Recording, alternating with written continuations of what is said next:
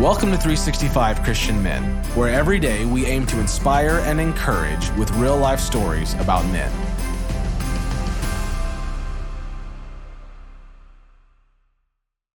December 12th, Alexander Mackay. When Alexander Mackay was 3 years old, he read the entire New Testament, and at 7, he read the decline and fall of the Roman Empire. His father taught him geography, astronomy, and geometry. From 11 on, Mackay got interested in engines, blacksmithing, and other such trades, then on to mathematics, photography, and even shipbuilding. But when Alexander was 16 years old, his mother died, which disrupted his entire life. At that point, he threw himself into the scriptures, and the trajectory of his life was set. When famous African explorer Henry Stanley challenged any brave Christian willing to spread the faith and work hard to come to Uganda, Mackay went as an engineer missionary. He hacked a road 230 miles through a jungle so dense he said that a cat could scarcely creep along. He traveled land and river for 700 miles. He navigated a battered boat over Lake Victoria, an inland sea as big as Ireland. All the while driven by his fierce love for God and a bold determination to bring the gospel to the remotest parts of Uganda. He created an alphabet for the local unwritten language and taught boys to read the Lord's Prayer. Mackay translated Matthew's gospel into Luganda, but he didn't see the success he hoped for. However, within 6 years of Mackay's death, it is reported that 100,000 people had been brought into close contact with the gospel, and half of them could read it for themselves. Native Christians had built 200 buildings where they worshiped God, and they supported 200 native evangelists and teachers. There were 10,000 copies of the New Testament circulating, and all this in the center of the thickest spiritual darkness in the world. When a man is driven by a fierce love for God, he can become unstoppable.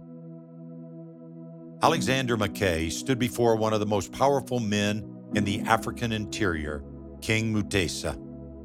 Although the king's dark eyes invoked a kind of primal dread, Mackay was not afraid. He stared right back at the king, eyeball to eyeball. Mackay was thrilled to share the message of hope in Jesus. As soon as Mackay read that letter, he was all in.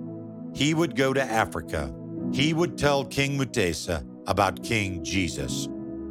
Now here he was, 4 years later, standing in King Mutesa's court, eyeball to eyeball with a king who ruled with ruthless authority. The king even called for human sacrifices in order to appease the imaginary gods. Would the king believe what Mackay had to say? "I am here, O king, to prepare a way for the coming of God's Son, and I want you to join me in pointing the people of this land to the Lamb of God, who alone can take away the sin of the world," Mackay announced. Mutesa listened with interest, but he was not convinced enough to submit to Mackay's message. The king did allow Mackay to hold Sunday services so he could hear more of what God's word had to say. In the beginning, Mackay had a remarkable way of influencing Mutesa for good. But one day, Arab traders appeared at court and gave Mutesa guns, ammunition, and yards of red cloth in an exchange for men and women slaves. Mackay stepped in and objected. He asked Mutesa if he was willing to sell his own people to be chained, beaten, whipped, and taken to other lands. Was he willing that others should laugh about him and say, "That is how King Mutesa lets strangers treat his children"? With this and other challenging words, Mackay appealed to the king's manhood and leadership. Mutesa talked it over with his chiefs and decided his people would not be slaves. But all the same, Mutesa remained a slave to sin. He continued raiding other tribes and offering gruesome human sacrifices to appease false gods. In fact, sin seemed to increase more and more. Mackay wrote in his diary, "Every crime and form of uncleanliness is rampant in the country. Each day reveals fresh tales of iniquity, cruelty, and oppression. When Mutesa died, his son Mwanga took over, and things went from bad to worse. However, he did not give up. Alexander Mackay became unstoppable as he served Christ faithfully in Africa until the day he died. In the book of Hebrews, chapter 11, which is known as the faith chapter, it is written, "All of these people were still living by faith when they died. They did not receive the things promised.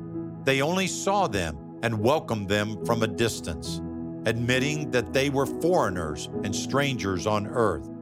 What more shall I say? I do not have time to tell about Gideon, Barak, Samson, Jephthah, about David and Samuel and the prophets, who through faith conquered kingdoms, administered justice, and gained what was promised, who shut the mouths of lions. These men were all commended for their faith, yet none of them received what had been promised, since God had planned something better for us, so that only together with us would they be made perfect." Do you feel your faith is strong enough even when you're discouraged? Is your faith strong enough to keep you going even when the victory is not in sight?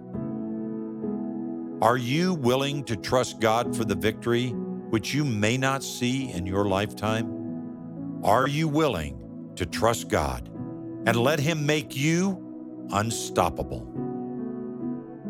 When a man is driven by a fierce love for God, he can become unstoppable.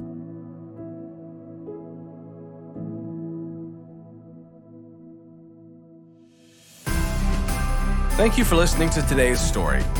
Every day of the year, our hope is to inspire you with real-life stories of faithful men who have gone before us. Hebrews 12:1 says, "Therefore, since we are surrounded by so great a cloud of witnesses, let us lay aside every weight and the sin that so easily ensnares us.